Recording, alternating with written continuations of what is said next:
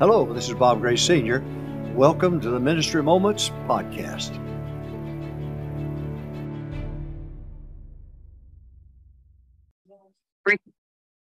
Hello, this is Bob Gray Sr. Welcome to Ministry Moments every Friday, 3 o'clock Central Time.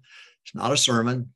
I'm not going to stomp my foot or spit and foam, I don't think, at the mouth, and just try to give you some helpful hints that might be a blessing and a help to you. Today, I want to talk to you about Sunday school. Sunday school. Mrs. Hiles said about Brother Hiles, he has always been a Sunday school man. In the church over here in Marshall, Texas, they tore the building. Our men helped them, tore that building down with Ray Young and then took it and reassembled it up in Hammond. She told me that they took the auditorium and ran curtains. I'll get it right in a minute. And put curtains up and divided up the auditorium into Sunday school class. Always been a Sunday school man. And when I was there, Mrs. Gray and I were there with our family in the early 70s. We graduated in 76 with the first four-year class.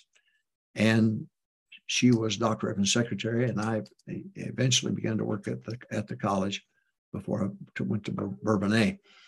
But back in those days, there were 800 Sunday school classes at First Baptist Church of Hammond. They averaged 20 to 25 apiece. Now, there were large auditorium classes, and they couldn't help it with so many people getting saved, so many people coming and so on. So the large auditorium class, but there were 800 classes that ran 20, 25 apiece. That's 17,000 people. That doesn't include the large one. The A Sunday School would shock you. The bus ministry of the A Sunday School ran 20 and 25. Now, Jojo Moffat and Roy Moffat are crazy, but they run 75 to 100. But honestly, the people before the college ever got started was the largest Sunday school in the world. But that was before the college even got started. And all the B and the C Sunday school and D Sunday school and so on, all of that came about because of the fact, the influx of so many college students. And we were fortunate, my wife and I, to be a part of the A because she was Dr. Evans' secretary and so on. So the Sunday school is what Brother Hiles was known for. He wasn't known for the world's largest church. He was known for the world's largest Sunday school and received an award from Elmer Towns for that. Again, this is just as the college was getting started. This had already happened. Now, let me talk to you about Sunday school, some things that I observed from Brother Hiles from being there, part of that, and then implementing as my ministry. I'm in my 50th year.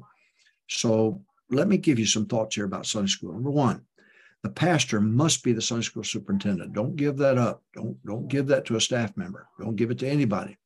The pastor must be the Sunday school superintendent. He has to be. And don't give up that job. Number two, departmentalize and have a graded Sunday school. Departmentalize a graded Sunday school, first grade, second grade, third grade. And then if you want to have, I was in a church here really growing, and they had first grade East and first grade West. And so they were beginning to geographically divide it up, but it was still first grade. So departmentalize a graded Sunday school, have a graded Sunday school and departmentalize, and have department superintendents and have department superintendent meetings and weekly teachers and workers meetings and so on. Very important. The churches who grew in the 60s, 70s, 80s were organized. They had organized. Sunday school was the heartbeat. Sunday school was the foundation. You broaden the foundation, and the taller the building. The broader the foundation, which is Sunday school, the taller the building. So I said, number one, pastor must be the Sunday school superintendent. I'm talking about Sunday school now. Number two, departmentalize our graded Sunday school. Number three, have weekly teachers and workers meeting without fail. Weekly teachers and workers meeting. We did Wednesday night before the Wednesday night Bible study because we had choirs. So we had all the choirs for all the children. So the kids had a place to go, and they were learning music and so on. And we'd let them sing in the main auditorium too, once a month. So I said, number one, The pastor, we're talking about Sunday school now. The pastor, and all great churches were built on great Sunday schools. Number one, pastor must be the Sunday school superintendent. Number two, departmentalize a graded Sunday school. Number three, weekly teachers and workers meeting is mandatory. It has to be there. It has to be there. And the pastor's got to lead that meeting every Wednesday night. I suggest Wednesday night. That's what we did. That got people back for the Wednesday night Bible study, but also gave the kids a chance to be in graded choirs. And we would let them sing once a month, and it was good. Okay, Sunday school. The topic is Sunday school. Pastor must be the Sunday school superintendent. Departmentalize our graded Sunday school. Weekly teachers and workers meeting. Number four, the broader the base, the taller the building. The broader the base, the taller the building. The more small Sunday school classes you have, the bigger the building will be, the greater the support or the foundation of it. You got that? I said, number one, the pastor must be the Sunday school superintendent. Number two, departmentalize our graded Sunday school. Number three, you must have weekly teachers and workers meeting. Number four, the broader the base, the taller the building. Number five, keep Sunday school classes small. I travel, I preach, and the pastor says, I can't get my teachers to visit. Well, good grief. You got 100 people on the roll. There's no reason. It's impossible. So we're making a big mistake. Got to keep the Sunday school classes small. So if they're 12 and under, number wise, then they'll be able to visit. They'll be able to keep accurate records, be able to visit absentees and visit regulars. So that's going to be a possibility if we keep the small classes small. But if we don't do that, and by the way, you're more apt to grow the teacher if the class is smaller. The teacher will learn more than the student.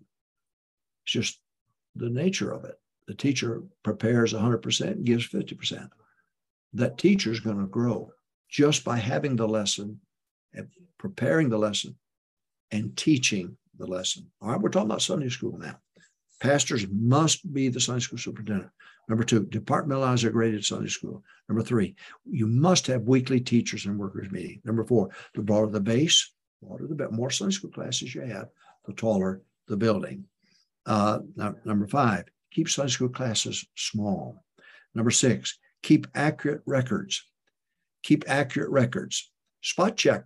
Find out. You're the Sunday school superintendent. You're the pastor. Go back and look, show me your Sunday school. I want to see it. They've got to have it. They're on a bus and they brought them in out of bus number 5, and I have no idea. Well, you could ask the bus captain, and if the bus captain doesn't know, then you can put pressure on him to find out. You have to.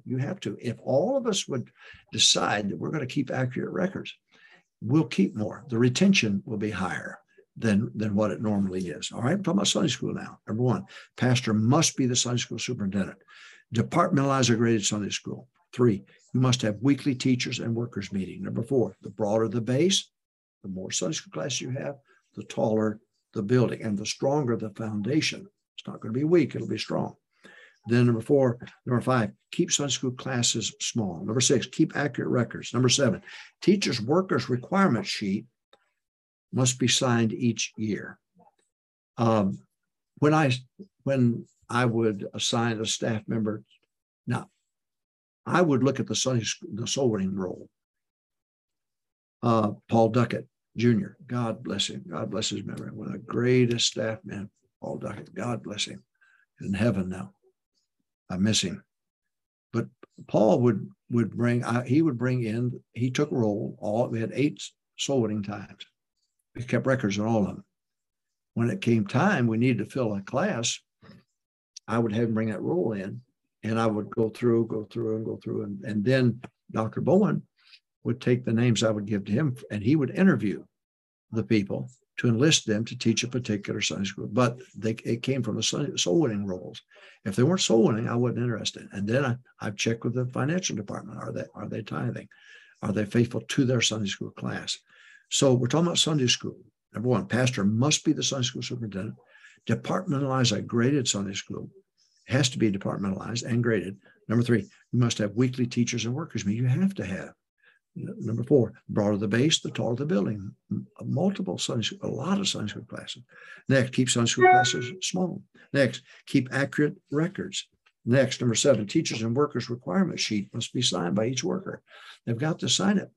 When they're enlisted, they've got to sign it. And don't forget now, I would look at the soul winning roll.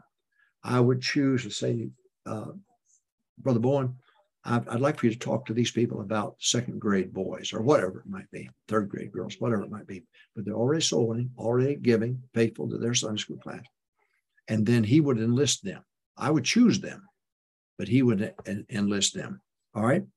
Now, the last point that I want to bring up, and I think this is important, you've got to enlist substitute teachers. You've got to enlist substitute teachers. Now, what I would, for every class, I had a substitute. That substitute had to come to the teachers' workers meeting, had to be prepared to teach if that teacher were absent that Sunday. That helps me in a myriad of ways. But I didn't want them going to that. I think a mistake that we make, a lot of people make, is we put the substitute in there with the teacher while the teacher teaches. No. They ought to go to their own, the substitute teacher ought to go to their own Sunday school class and be a member of that Sunday school class, but come prepared on Sunday morning just in case the teacher is sick. That way you're not scrambling, trying to fill each position of a sick or an absent Sunday school teacher. You got that? So they would come to the teacher and workers meeting. They would get the Sunday school lesson 2 weeks in advance. They would prepare for it. It's good for them. Good for them. They would prepare for it. But they wouldn't go and just sit in that class while somebody else teaches. No, I don't want that. I want them to go to their Sunday school class.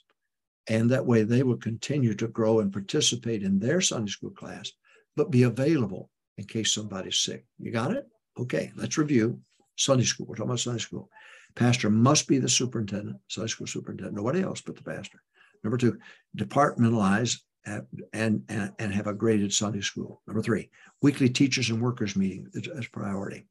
Number 4, the broader the base, the taller the building. A lot of Sunday school classes, small Sunday school classes, the taller the building.